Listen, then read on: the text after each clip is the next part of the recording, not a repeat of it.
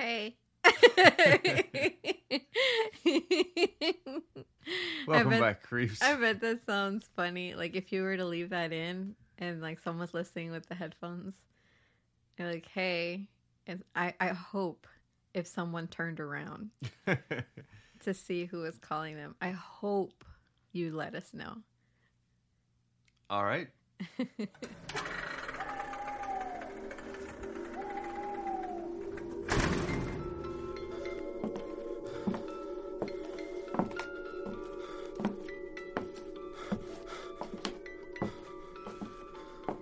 Welcome back, creeps. Hey y'all, hey. Hope you enjoyed that little false start that we did. Just warming up. Yeah. Ooh, I need to go to Aldi's. Yeah, I'm having a good day. How are you? I didn't ask, but okay. I'm good. You know, just chilling. About to go get something nice to eat. Sick. After this. Don't forget. All right. Straight to business. Okay. Let's do it. Our shout out this week, because our Patreon is still on pause, but so I did want to just give a big shout out to Domina, because she's been a huge support and we really appreciate you, Domina. I never actually gave her a shout out before. Anyway, what's new this week? Anything exciting happen? Yes. Oh, yeah. Tell us. I learned how to edit videos. Hell yeah. Yeah. And I'm so jazzed about it that I was just rearing to record 2 more, which I've done. And now I'm excited to edit those. It's fun, right? It is. Yeah, that's really cool. I didn't really do anything this week. I bought an emergency towel. That was about the highlight of the week. Trying to kit my car out for like zombie invasions. That kind of sounds like The Hitchhiker's Guide to the Galaxy. So apparently, if you're traveling the galaxy, that guide is like a good thing to read. And one of the things that they say that is extremely important for you to have is a towel. See? I didn't even read that book, but I'm already clued in. No, I'm legit. I'm actually kind of getting a bit obsessive about it now, but like underneath my boot liner, my trunk liner, is just a wealth of things that might never be used but could come in handy. Anyway, let's get back to business. The Enfield Haunting Part 2. Part 2. Let's see how long this goes on for. I feel like I'm in way over my head with this one. It's because, like, so the regular ones that we do are the ones that we've done in the past, when I'm like, oh shit, this has way more information than I thought. It has so much fucking information and it's all too good. I'm like, yeah. I have cut like major chunks. I've cut whole chapters out, like when I'm re-going over to do my notes. And I'm like, what the fuck? So anyway, we left off last week with the Hodgson family and Guy Lyon Playfair, the author of This House is Haunted, coming to the possibly premature conclusion that whatever it was that was in the house bothering them was the spirit of a little girl. Regular Peggy, the mom, was starting to oddly predict what the entity was going to do, and Janet, the 11-year-old, was getting more frustrated than scared with all the noise and dramatics that was going on. Guy asked Graham, the photographer, sorry, I'm going to try and like reintroduce everyone as we go along. But Guy asked Graham, the photographer, to phone every video equipment business he could and try and get a hold of someone, like anybody, basically, who was willing to come out and use their fancy equipment for free. For free. And luckily enough, the next day they had a fully decked out ghost hunting crew with very early low light cameras, like the works. The crew put all the equipment together and tested it out, and everything was working until the activity started. And then nothing would work. So, typical of a ghost or a haunting situation, like as soon as you bring in any sort of anything, when you want it to work, it doesn't. But with this, they found that the problem was something had been physically broken inside one of the pieces of equipment. Whatever it was required a lot of force to have been broken, and wasn't something that could have just been like broken on a whim. Yeah. Anyway, This would be the same for almost any piece of equipment that was brought into the house from this point on. Any high-tech, quote-unquote, equipment. And at this point in the story, the activity is at full swing. Full swing for this point of the story. It seems to get like more and more mental with every passing day. And I will be glancing over a lot of it, like I was saying, like I had to leave an awful lot out. But for an example, here are Peggy's notes from September 25th, 1977. Janet and I woke up. We waited a moment before we got up. We thought we heard soft footsteps. All at once, the small chair by the bed jumped once. Then, as I got out of bed, it jumped again. Time, 6:45 a.m. As I went out of the bedroom, Janet followed. The big chest of drawers jumped, then went right over on its side. 6:50. We came downstairs, all of us. Janet was in front room alone. Cushion jumps off red chair near glass cabinet. 7. Next, small TV table in corner. Turns over with things on top onto floor. 7:05. Janet alone in room. Big red chair in far corner turns over. Janet walks through kitchen to go to toilet. Kitchen chair jumps on floor. Me in front room. 8:40 a.m. So Fire good. yeah, you know what I mean? Like there's a lot of that. And yeah, so it's a lot, right? It's a lot to take in. But later on that day, the Hodgson clan were at the Burkham's house for some peace and quiet. But when Sylvie was making tea in her kitchen, a piece of a child's toy just appeared in front of her. She screamed, and when she looked down, it just jumped of its own accord. Like, just to say, like, yeah, I am here, like, fuck you. And so it meant that the activity was now following them. John and Sylvie Burkham were Peggy's brother and sister-in-law, so the kids' auntie and uncle. And John had looked after Peggy and helped where he could after her husband left, but he still didn't actually believe that this was ghosts until he started experiencing things for himself. Okay. Furniture moving around, an unseen force stopping him from closing his bedroom door, and finally, one day as he stood at the bottom of the staircase in the Hodgson household, he witnessed something very peculiar. Quote, I saw this light. It was the equivalent of 12 inches vertical. It looked like a fluorescent light behind frosted glass, which burned fiercely and gradually faded away. I was bloody petrified. I'd never seen anything like it, and the feeling I had was of fear, like there was somebody standing right by me and watching. I've never known such a feeling in my life. He also wasn't the only one who had seen something strange that day.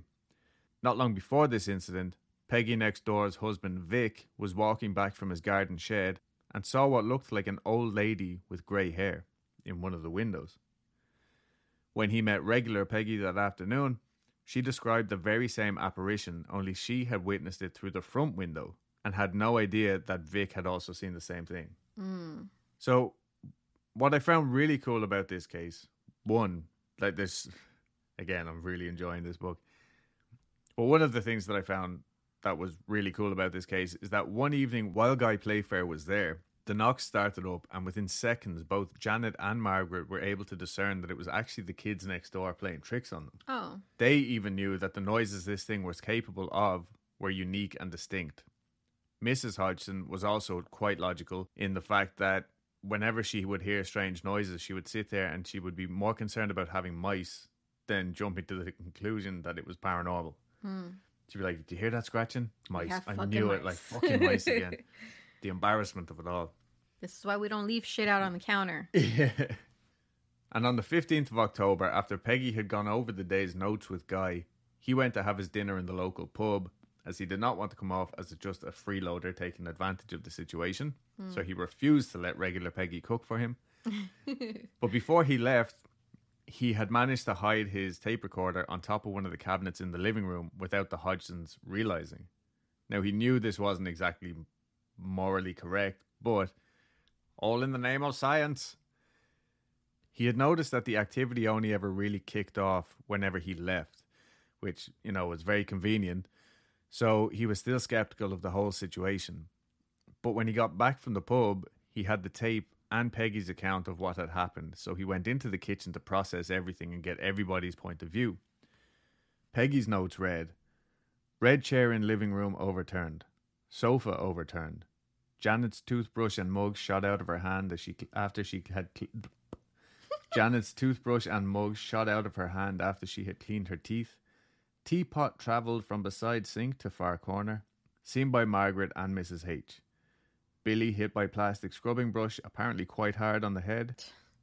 Both tables in kitchen moved, one without turning over, the other with drawer, which I don't recall moving before, went over as I came in.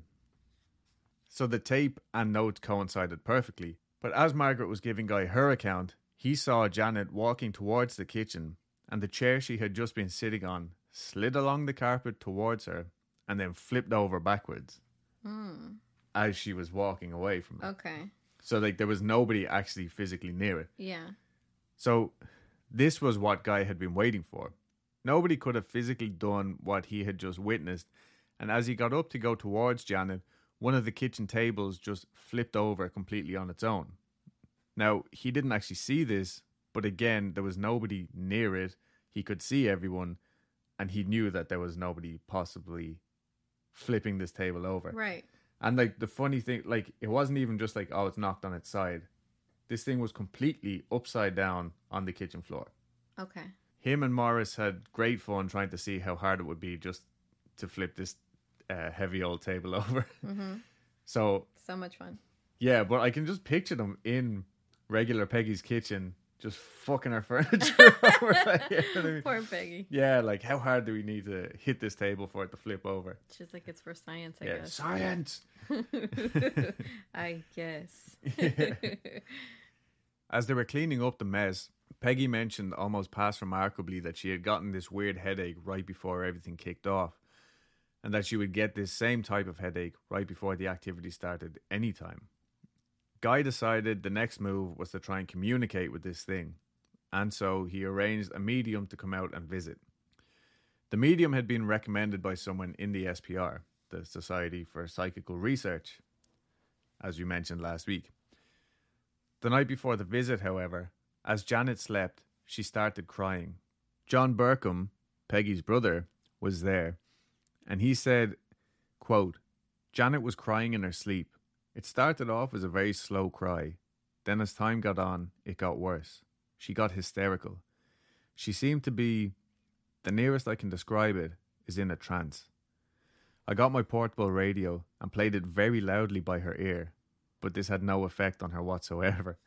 So, in the book it says, in his work as a hospital head porter, John had seen doctors make use of what is known as Radio 1 therapy. That is, playing pop music from BBC Radio 1 in the ears of patients in comas. Huh. So, I don't know how fucking, like, beneficial this treatment was, but there was medical papers released on it in the 70s. No shit. Yeah. Either way, the loud-ass music didn't wake her from her trance, and she didn't seem to be affected by it at all. So Guy likened it to the early stages of previous cases that he had been on where the individuals involved seemed to have been possessed. One thing that I really like about Guy is that he was extremely careful not to bring up such pop culture phrases and was specifically trying to avoid the whole possession exorcism thing because the Annalise Mickles case had only just happened the year before. Or at least the priests involved received their very light sentences just the year before, in 1976. That's the one about that young girl who starved, like they practically starved her. Starved her to death, yeah. Yeah. So, again, there's tons of research. The Annalise Mickles case is not a case that we will be covering, but there's so many other podcasts that have done great jobs covering it. So if you don't know it, go listen to that. Anyway, Guy was a man of science, but felt like these cases were a grey area of psychology and psychokinesis with some psychical sprinkling, melding them all together, and he wanted to find out just how it all worked. So the following day, the psychic medium and her husband showed up, and she appeared to go into some sort of trance while the husband urged whatever entities were there to leave. She came out with the names Gozer and Elvie, and here's the little fun fact trivia that I'm sure everybody who has covered the Enfield haunting goes into, but apparently this is where Dan Aykroyd got the name Gozer for the movie Ghostbusters. No shit. Yeah. That and a Gozer Chevrolet dealership in upstate New York. But yeah, Dan Aykroyd is one of us. definitely. But when this medium came out of her trance, she did say that everything was centered around Janet and that there were multiple entities. I will say here that Janet and Peggy were the only ones of the family present. So I don't know if she would have said the same if Margaret was there as well, you know? Yeah. They then performed this very same auric healing as the guy from the People in the Attic story, if you remember that. Yeah. Because I remember when I read that, I was like, oh, I've never heard of this type of thing before. But it was down to a T, the very same. It was like reading the same scene, like the whole, like creating a nice egg around the people. And the whole idea was everyone has an aura, and in cases such as these, the aura is leached of power and needs to be healed. But one thing that she picked up on also was the experience with Peggy's ex-husband. So I'm not saying she was a good medium or a bad medium or anything like that. She definitely knew that the family had been through some shit though. And she believed that this had had a profound effect on everyone, and she could sense the resentment from Peggy herself. Again, going back to the fine line between mental health and haunting cases, does one lead to the other? Is one caused specifically by the other, or is it just easier for someone to be attacked or preyed upon by these negative things when the guard is down? I don't know. Let us know what you think. That's in my notes. Leave us comments. Seriously though, give us your opinion on that, because I have no fucking idea. But just to briefly touch on Peggy's ex-husband. Whoa. He was an arsehole.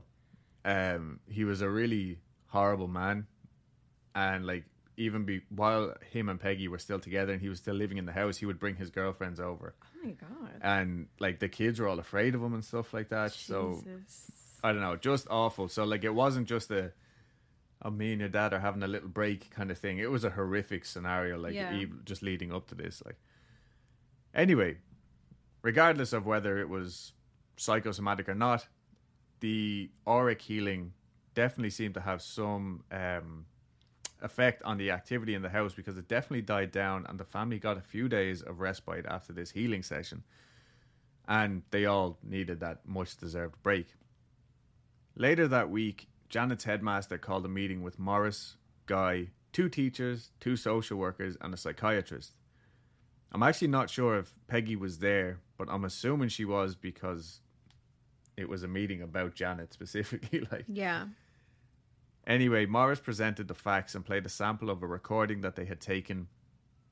And when one of the social workers mentioned the family getting rehoused, they all said that this is not what they wanted or needed, which again was why a lot of people were assuming that Peggy had put her kids up to this in the first place. Right, I remember. Yeah, and we've heard of that in other cases as well. Mm-hmm. I'll also say that the 2 social workers were definitely on the side of the family, which was nice. They knew Peggy well. They knew like she was a well-rounded character. They didn't think there was anything like weird going on. The psychiatrist didn't open his mouth. Okay. He was purely there because he had to be there. Huh. Okay. Yeah. But one thing that they all agreed upon was that the family needed a break, and so the social workers said that they would arrange a trip to the seaside for the half term when John comes back from super secret spy school or wherever he was. Hogwarts. That's what he said last time. He's training to be the next James Bond now. So the lull in activity was over though. Furniture was being thrown, bedclothes ripped from the beds, and all sorts of random bumps and knocks and bangs throughout the night. New phenomena had also been added to the ever-growing list of party tricks too, such as random pools of water showing up in the kitchen, just like in the Monk of Pontefract case. These pools also had that same strangely perfect edging, which couldn't be recreated, like unless it was poured super carefully from like a minimum height. You know what I mean? Like directly onto the floor. But like they even came out in shapes. Like they said one of these pools was in the shape of a man. You know what I mean? Like and Morris and Guy tried to recreate it and couldn't. Mm-hmm. Janet was also starting to be affected in school. Her chair would start to jump, as she said, and something would grab her arm while she was trying to write in her notebooks. So it was literally ruining her schoolwork. Yeah. Like her nice, neat handwriting would just be scribbled all over. Yeah, it was trolling her. Literally, yeah. And again, this stuff wasn't really scaring her, but it was getting really fucking annoying. Right. One night, however, as Janet was trying to get to sleep, she felt like someone was trying to smother her. She said, quote, "There was an old man sitting on that chair, putting his hands on my face. I couldn't breathe." Jeez. She was scared that time. Yeah. But again, that chair that she's talking about is the one that there'll be pictures this week. It is right beside her bed. That's the one that Keeps was getting thrown over. Yeah, and the one that was balancing on her door or some shit. Yeah, that same one, yeah. Another time she described seeing an old man beside her bed who looked like Vic Nottingham's dead dad, Vic Nottingham being the neighbour.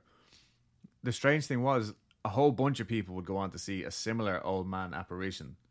So, I mean, old white men, like a lot of them do look alike, you know what I mean? So, Savage. it is That's a hot take. Yeah, hot take. But feeling kind of hopeless in terms of actually fixing the family's problem, Guy and Morris decided it was time to try and make contact with this thing.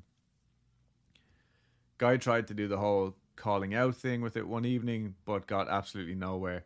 Things were just being thrown around the bedroom so much that he took everything out of the room, except for the beds that the family were in, and an old disused gas fire that was literally a part of the wall.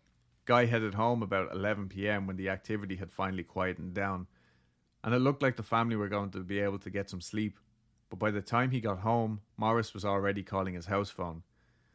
The bottom part of the fireplace, a heavy, sharp-cornered iron grill, had shot out across the room and landed on Billy's pillow, barely missing his head.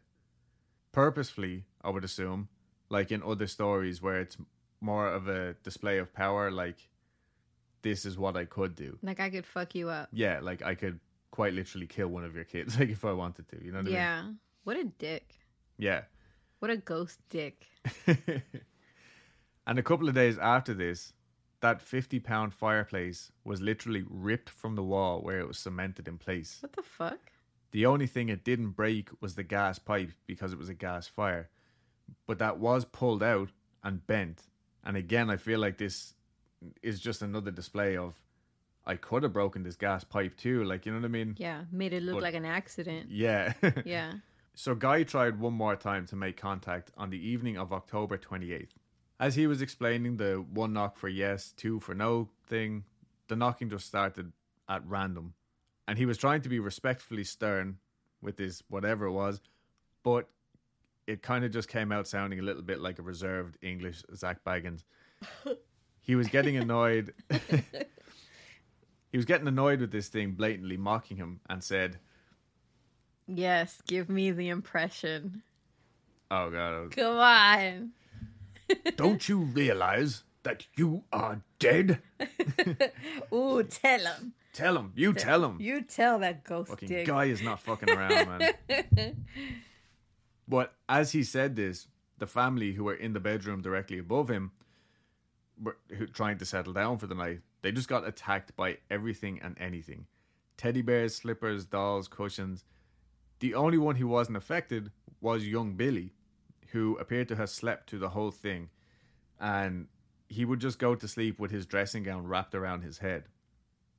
Apparently this was just his sleeping uniform from now on. I was like, well, I can't hear it, I can't see it, my head's protected, so fuck it. Like, and one of my favorite quotes from Guy was something like, I couldn't fucking find it when I went looking for it, but it was like, "What this family could sleep through never ceased to amaze me." Desperate times, you know. I know, yeah. I'm surprised they were able. Yeah, I'm right. That's true. I'm surprised they were able to. But thank God they were able to. Well, it's something that I'll get back to later, because sometimes it was like the stuff that they were sleeping through was almost scary that they didn't wake up. Oh. You know what I mean? Almost like they were being kept asleep. Yeah. Oh. Anyway, the following day, October 29th, they all went off in their hollybops and had a lovely week by the sea. The only strange thing that happened was one night Janet was woken up by the sound of someone imitating a dog barking in the room. Oh my God. Yeah, I know. Why is that so much scarier That than would like be a me. ghost dog? Bark, bark. Yeah. Bark. Or bark, bork. But she didn't think it was weird. She just thought it was Johnny messing with her. And Johnny thought she was messing with him. So that was it. They kind of didn't really think about it again. On the 5th of November, they came back and went straight to the Burkham household to spend the afternoon telling them all about their holiday, and they had even brought back sticks of rock for Morris and Guy. Lovely. Mom, did you hear that? Sticks of rock. That is all. Oh my god. She's the only other person in the world that I know that likes them. As soon as they got back to their own house, the activity picked up right where it left off, and this time Morris was going to try and talk to it, because for some reason it preferred Morris to Guy. Yeah, and it, like, from start to finish, as far as I can tell. Yeah. And as soon as he called out, they established some sort of intelligent connection, because one of the first questions was, what's 5 plus 5? And they got 10 knocks back. Oh, wow. Yeah, like instantly. The following maths question was answered with bap, bada, bap, bap, bap, bap. Oh, for real? So it's like, yeah, and that's how I wrote it in my notes. But yeah, so it was like, I'm here. What do you want, kind of thing? Like, don't mess around here. Like, yeah. he asked, did you die in this house? Yes. Will you go away now? No. How many years did you live here? And eventually he would ask, like, more than 10, and it would knock twice, whatever. They came to the answer of 53 years ago. It said it died in 1977 or 1976, and then it just seemed to get bored. So throughout this session, slippers and stuff like that had been getting thrown, like, here and there. And then it just started doing the same, like, nonsensical knocking. Like, whenever Morris asked something, it would just do that same, like, Yeah. whatever. But when Morris asked, out of frustration, are you having a game with me? Love that. This was shortly followed by Morris exclaiming, oh, crumbs, as a cardboard box containing small cushions was thrown with force into his face. This thing literally hit him on the nose. Like, Jesus. He's like that reaction is like fucking Sesame Street. I know, yeah. No, I'm telling you, Morris is my fucking hero. But it should be known that the box was thrown with such force that they actually heard it making passage through the air. Oh, damn. Yeah, they could not recreate this. Like, they tried to launch this box from, like, different angles, different ways. They could not recreate the speed at which it hit him in the face. Oh, that sucks. Yeah. That's And the all one he detail said I was, forgot. Oh, crumbs. Right in the face. Yeah. So by this time, the whole family were experiencing all sorts of things daily. Obviously, the stuff being thrown about, but they were hearing random noises apart from the regular knocks, like footsteps, moans, growls, whistles, people talking, and they were seeing shadowy figures on the stairs, faces in their windows, and something that always seemed to be just out of their direct line of sight. For me, it was the faces in the windows that freaked me out. I was like, that is fucking weird. That's an awful thing. Yeah, it is. But even little Billy, who, like I mentioned earlier, didn't really seem too interested in this. He was like, nope, I'm just going to go to sleep. Fuck it. He actually got such a fright one day that he cried for over half an hour after seeing the face of an old man with big white teeth by the wall just staring at him. Now, I don't know if the face was just floating or coming out of the wall, but either way, no thank you. No. Absolutely not. And like, Billy's only 7 at this point, you know what I mean? Yeah. So on November 10th, and again, I know I'm flying through this, but like I said, it's a lot. So on November 10th, Janet's 12th birthday, Guy had arranged for a physicist to come to the house with a big old-fashioned piece of equipment to see if there was any correlation between the activity and the level of magnetism or electromagnetism or something. Science. Yeah, science. So like, most 12-year-olds might be happier with like a magician coming to the house. Where it's like, we got you a physicist. And you'll be happy with it. Yeah. You will love it. And the actual name of the piece of equipment was a magnetometer. Wowzers. But it's spelled magnetometer. Nice. And that's how I like it. He was even like, we went for a drink in the pub first and we had some difficulty trying to convince the landlord that it wasn't, in fact, a bomb. We promise. Yeah. Either way, it turned out there was actually a correlation between the level of magnetism or whatever. But that's not even, like, that's not the interesting part. That's just the science. Before they even got to the house, the couch in the living room was completely flipped over and like not just tipped backwards, but like somersaulted. Okay. And this is like the 70s. These couches weigh more than a car back then. Like, you know what I mean? Living room cows. Living room cows everywhere in the 70s to keep the grass in the living room short. But after the couch was flipped over, Janet was pulled out of her chair by the cushion underneath her. What the Right? fuck? So like it's so many things that are like, oh, it's just the kids jumping out of the chair. Like, Nah, bruh. but the cushion was still underneath her when she landed 8 feet away. Holy shit. And this was in front of Morris and her uncle John. Yeah. And John was like, Hilarious. typically... Like, that was hilarious. No, John seemed like a very quiet kind of guy. And he was like, well, let's all go into the kitchen and have a quick cup of tea. Settle down like after this. But when Guy and Eduardo, the Argentinian physicist, when they left, Margaret was heading downstairs to use the loo when she suddenly called out, I can't move. Something's holding me. And Morris and Peggy next door ran to see what was wrong with her and found her, quote, standing on the staircase on one leg, the other outstretched behind her. What the fuck? On the stairs. And Like something's got her leg. Something's got her leg and she wasn't even holding on to like the rail, the banister or anything. Dude. Quote, Gross took her hand and pulled, but she was rooted to the spot. Peggy then took her other hand and tugged hard, half expecting Margaret to crash down on top of them. But she stayed as rigid as a statue, still balanced on one leg. Finally, Gross managed to twist her sideways, whereupon she suddenly returned to normal and was able to walk down the stairs. She was defying the laws of gravity, That's wild. Gross told Guy later. But like even just, can you imagine 2 people swinging out of one little girl, balanced on one foot, on a staircase? Yeah. Something is not right in this house. No. It's the plumbing or something, I don't know. The plumbing. So Guy had suggested to regular Peggy to start leaving pens and pieces of paper about the house just to see if anything would respond. So a couple of days after Janet's birthday, she simply said out loud, leave me a message so I can help you. If positive. What? If possible. Leave me a message so I can help you if possible without knocking. Also, apologies to our English contingent because I did get some lighthearted, but probably very serious. You're really butchering these accents. So, sorry, Gordy. I enjoy them. They're for me. 5 minutes later, she found a scrap of paper on top of the fridge with this message written on it. I will stay in this house. Do not read this to anyone else or I will retaliate. What the fuck? All in capitals. It was not written on the same piece of paper as the notebook she had left out, though. They would later come to find out that it was actually from one of Janet's school books. But almost as soon as she found that one, she found another note on the living room table which said, can I have a tea bag? Again, all in capitals. No. No, Peggy complied. She was like, I don't know why, but sure.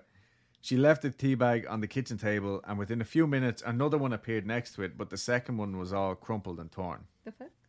Yeah, I don't know. And then while all this was going on, Peggy's ex-husband showed up. Oh, hell no. Well, so like he would call around most Saturdays to drop off like the child maintenance cash or check or whatever. And it said in the book as well that like the kids would actively try to be out of the house when he would call over. Like nobody liked yeah, this guy. because everybody fucking hates this guy. Yeah. He's a dick. So anyway, he shows up and actually you just read my notes. It said here he That was he's a a dick. dick. Yeah. He's a flesh dick, unlike the ghost dick in the house. Flesh dick, yes. He condescendingly asked Peggy, is your little ghost still here? Fuck you, okay? Yeah. And without thinking, and in pure frustration, she showed him the note, which specifically said, do not read this to anyone else or I will retaliate. She then apologized out loud and said that she had forgotten the second half of the message. Anyway, when Douchey McDouchison left, Peggy found a third note on the living room table, and this one read, a misunderstanding. Do not do it again. I know who that was. Wow. So very understanding. Yeah, sympathetic ghost dick. Yeah, he's What like, the no, fuck? do you know what? That guy is a dick. He's a bigger like, dick than me. Yeah, I'm an annoying dick. He's like a hateful dick. Yeah, yeah. So these are What one a of the. toxic relationship. Like, it's a toxic triangle Yeah, romance. This is the ghost I'm having an affair with, kind of. But yeah. the new ghost stepdad situation. Anyway, this whole like situation is one of the more like suspicious pieces of evidence from the whole case, as the paper was torn out of Janet's school books, and the writing apparently looked very much like Janet's own handwriting. Oh. Yeah. Also, neither Guy nor Morris were there when this was going on, so we only have regular Peggy's word for it. Yeah. But in saying that, like, obviously she said, no, I don't think that the kids had time to do this. Yeah. While I was there, like, I knew where everybody was. Mm-hmm. And, like, if the notes, like, when Guy left the recording without their knowledge, Peggy's notes always lined up. Do you know what I mean? It was never, like, anything blatant or anything. So, we don't know, basically. But they are one of the more questionable pieces of evidence. Okay. The activity, like I said earlier, it was constantly progressing, and nighttime routines were just becoming disastrous. Not only were they not moisturizing regularly, but the girls, Janet more so than the other. You like that? I do, because my nieces don't. They just don't do that. Well, anyway, Janet more so than. Well, they need to get better about it. Yeah, everybody go moisturize. Go moisturize. Pause, And drink water. Go moisturize, drink water, come back to us. But no, Janet more so than Margaret, but they were getting thrown from their beds like 7 or 8 times a night.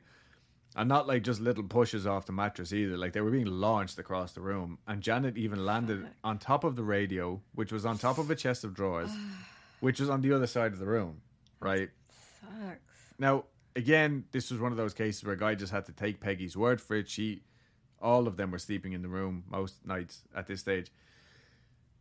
But this wouldn't be the only time that happened either. So... No wonder they weren't fucking moisturizing. They had bigger problems. Yeah, right? No, my mattress keeps throwing me across the fucking room. Yeah. But Guy got Janet to sleep in a different room on her own one night to see if this would make a difference. And it did, in terms of, like, she managed to fall asleep without being thrown out of the bed, and so did Margaret.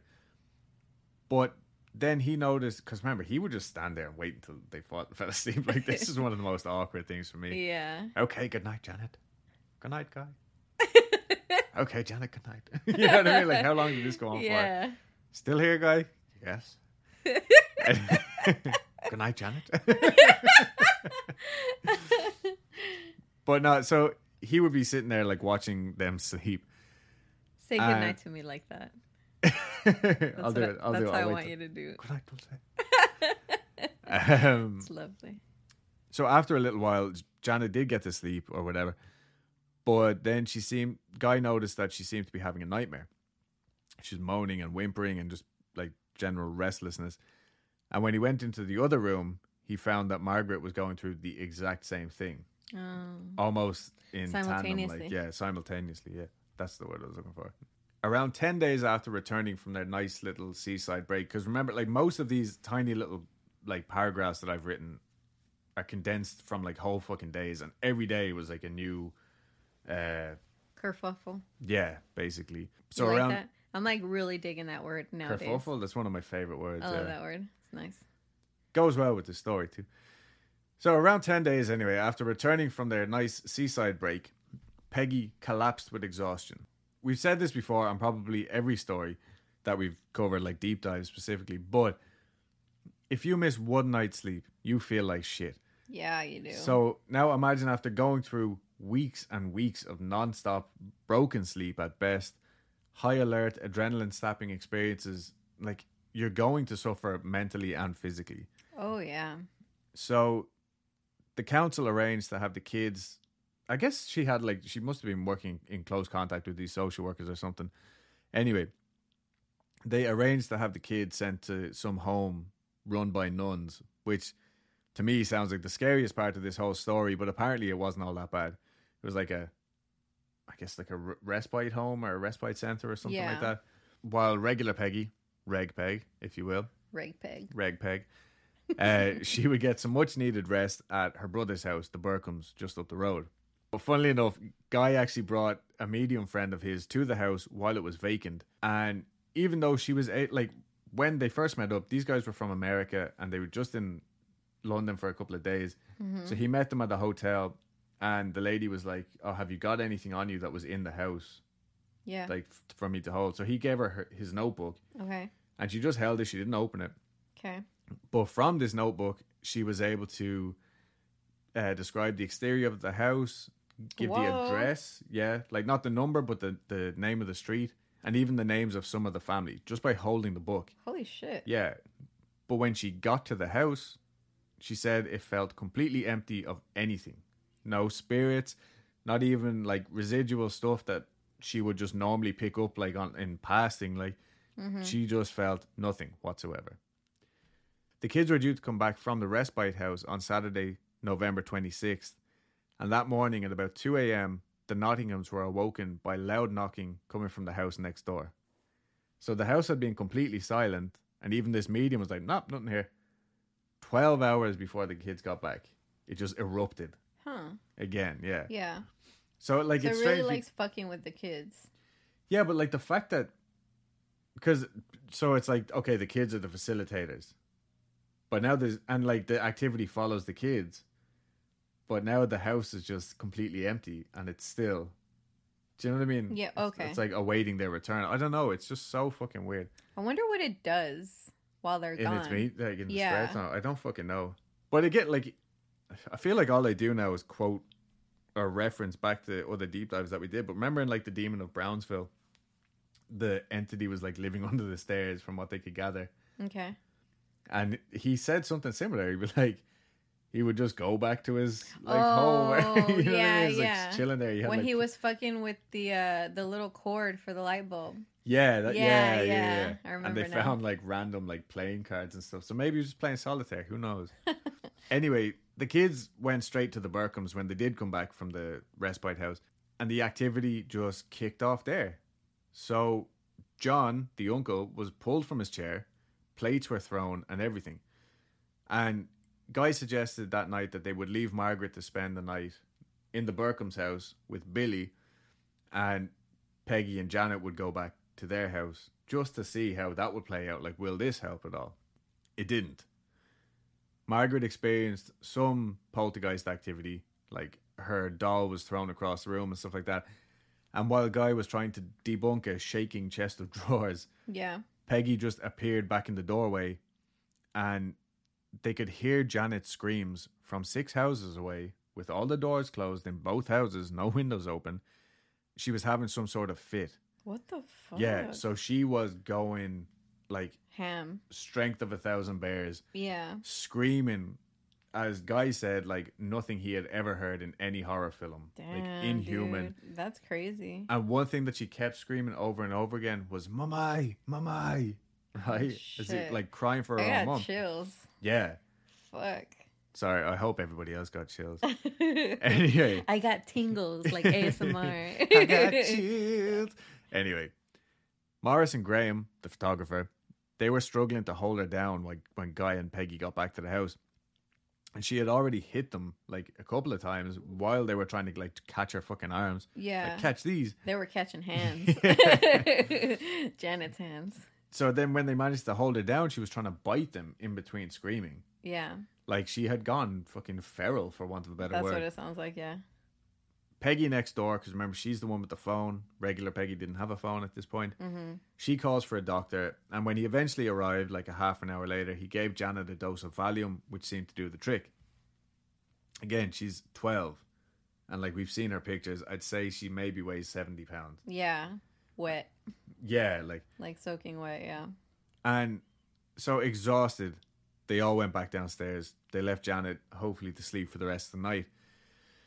And about 45 minutes later, they heard the all too familiar crash of Janet being thrown from her bed. Because now it happens every night. They know the specific sounds, like she's just being thrown That's bodily. fucking sad for her. Yeah. And when they went up to check, she was still asleep, but she was not in bed. She was perched on top of the radio, on top of the chest of drawers, What the fuck? just like Peggy had described previously. Only this time, Graham, the photographer, He took a picture. he took a picture. I think it's one of the most famous pictures from the case, honestly. I haven't fucking seen it. Google it. Google it. So the following night, it was almost the same, although less intense, but it went on for way longer. It was like almost 3 hours or something. And more screaming for Mummy. And Peggy even said, like, she has only ever called her Mum. Not Mummy, not Mom, like, no, just Mum. That's all she ever called her. Even as a kid? Even as a baby, yeah.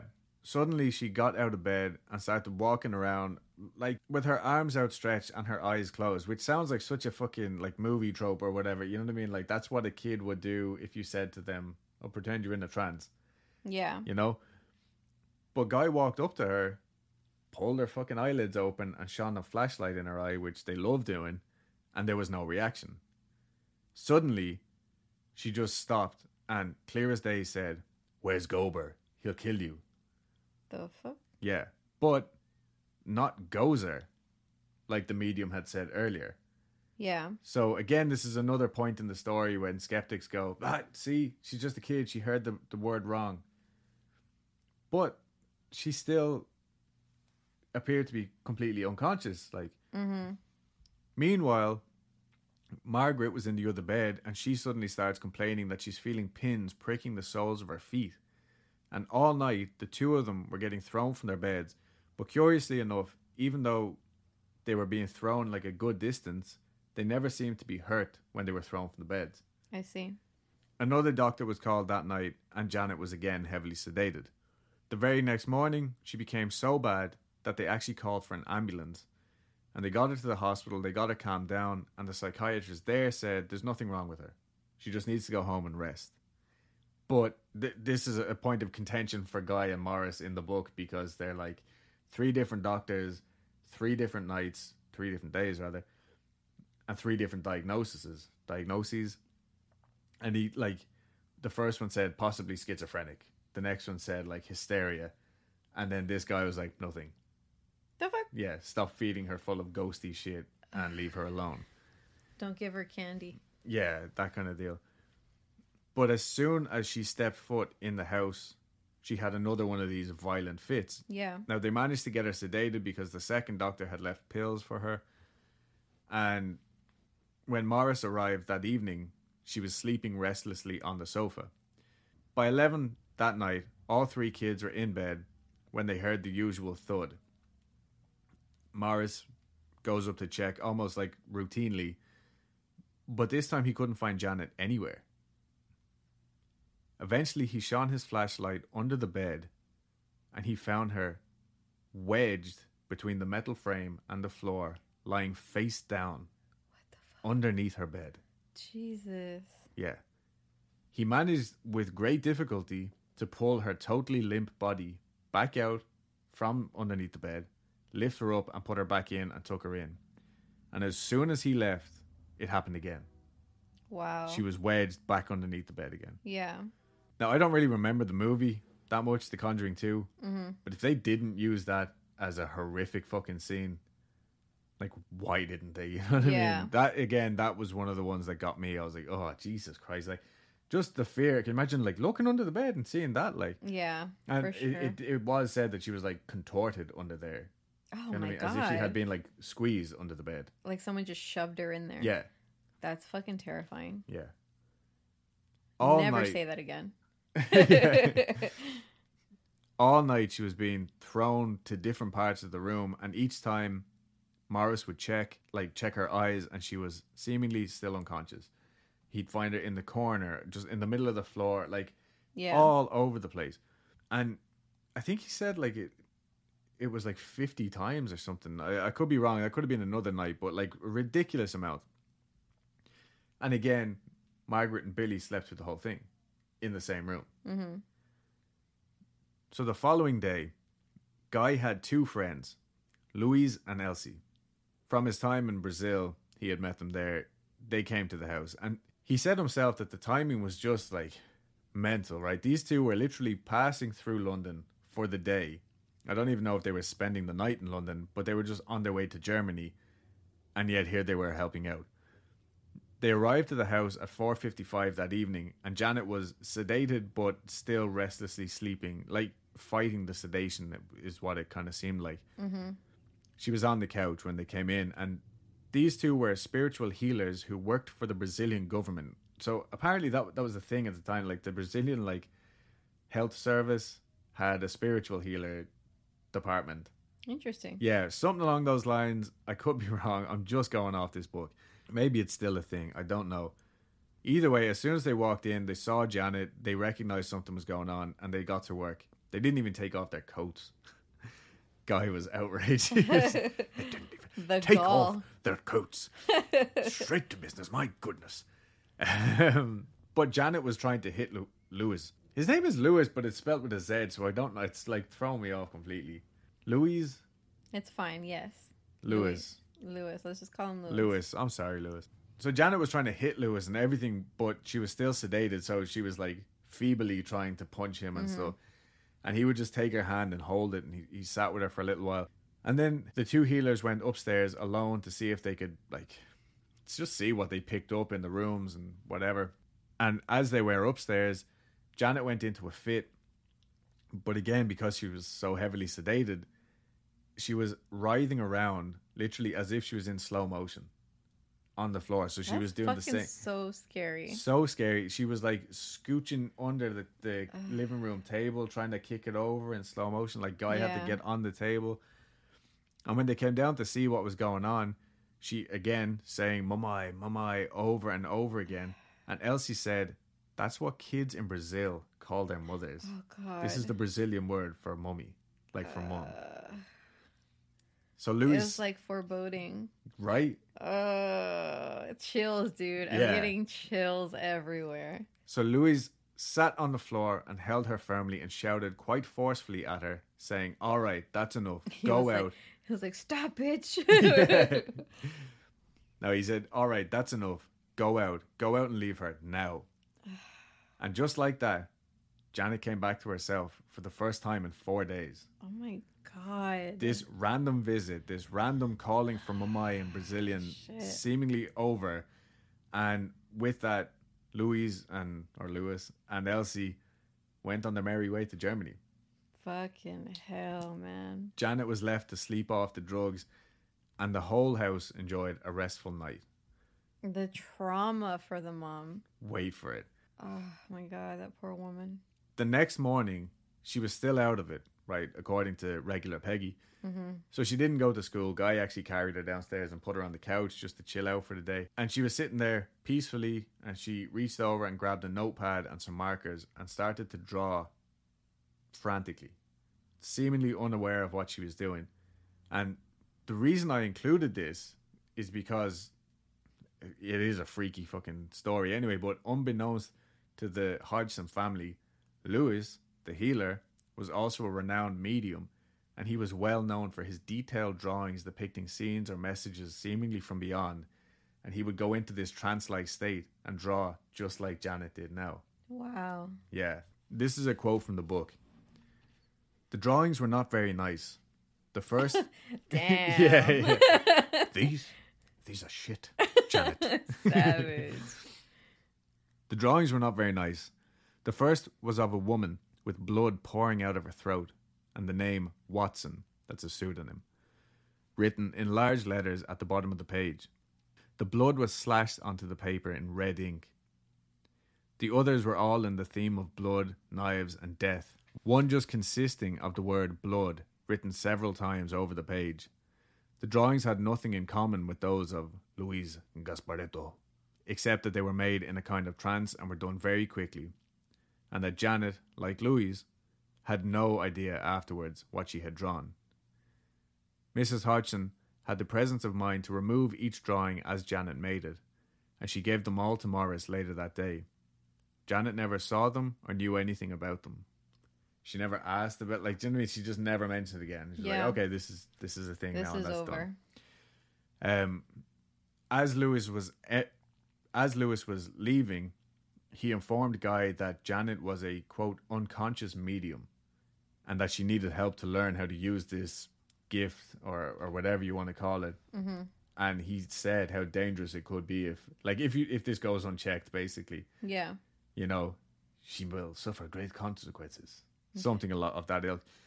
And in the meantime, Elsie actually left. She just borrowed Guy's notebook for a minute and was like scribbling away. And she left him just this like detailed account of how she had seen Janet in a medieval past life doing terrible things to all of the people that she knew, and that she was now paying for it in this lifetime. Whoa. So conflicting information all over this story. Like, again, I have left some out, but there's like, we'll get into it in next week's episode. There's multiple different kind of like character profiles almost, whether they're entities or what. There's like different stories, different aspects, different versions. And then like even just down to the Gozer and Gober thing, you know what I mean? Yeah. It's like, is that just Janet being a kid and trying to fucking take this one step further, like enjoying the attention, you know? Mm-hmm. So anyway, we hope you enjoyed this week's episode. Yeah. That is all. Have you got a tarot card for us? Yeah, I do. It's a good one. Oh, and actually, if you're still listening, you should be. Let us know what you think, especially about whatever I was talking about earlier. No, like your opinion on the whole mental health and haunting situation. Like, definitely let us know your opinion. We want to know. So today is, I say a good card because it's like a fun card. Okay. You know? So today's card is the Sun, which, as you know, is one of the major arcana cards. Of course I know. Of course. Today's a day for feeling good, having fun, and being happy. Think about what activities make you feel the most content and fulfilled, and do that. Maybe it's reading a book in a sunny spot, spending time with a dear friend, creating art. It might be helpful to think back to what you loved doing as a child. Have a wonderful day. The Sun is a card of light. When this card shows up, it's a time to reveal everything. You will benefit by sharing your true feelings and thoughts. You will have greater clarity and understanding. It's a time to celebrate your accomplishments and share them with the world. Don't be afraid to shine. Let your inner child show. Be playful, creative, and curious. Align your actions and words with your authentic self. Do what makes you feel excited and warm inside. This card can represent a burst of energy and vitality. As an outcome card, it is a yes. Wow. That sounds very positive. Yeah, that's what I'm saying. Like, What it's a nice a good change. one. And actually, I know. the first couple of lines there, I thought this was going to be a Christmas song or something. People having lots of fun. So yeah, today is a day to have fun. Well, you know what we're going to do? We're going to go eat. We're going to go eat vegan egg rolls. Yeah. They I don't know. actually look I've fucking definitely dope. felt the energy of the car today, and I think it'll show in the videos that I recorded. But I was like, what is this? Like, I feel like I even said it in the video. I was like, I may seem different to you today, and I feel a little manic. And I think that's okay. I think I like this version of myself. It was the coffee I made you this morning. Okay, guys. Thank you all very much for listening, as always. Yeah, please don't forget to rate, review us. Any new listeners that we may have picked up because of this, welcome. Hope you enjoyed. Let us If know. you're new. Yep. Anyways. Anyway. All right, guys. Have a great weekend or rest of your weekend. Enjoy your week, whatever day you're listening to this. Bye. Bye. Okay, good night, Janet. Good night, Guy. Okay, Janet, good night. You know what I mean? Like, how long did this go on Yeah. for? Still here, Guy? Yes. Good night, Janet. But no, so he would be sitting there like watching them sleep. Say goodnight to me like that. I'll do it. That's how I I'll wait want till- you to do. Good night, Dulce. It's lovely.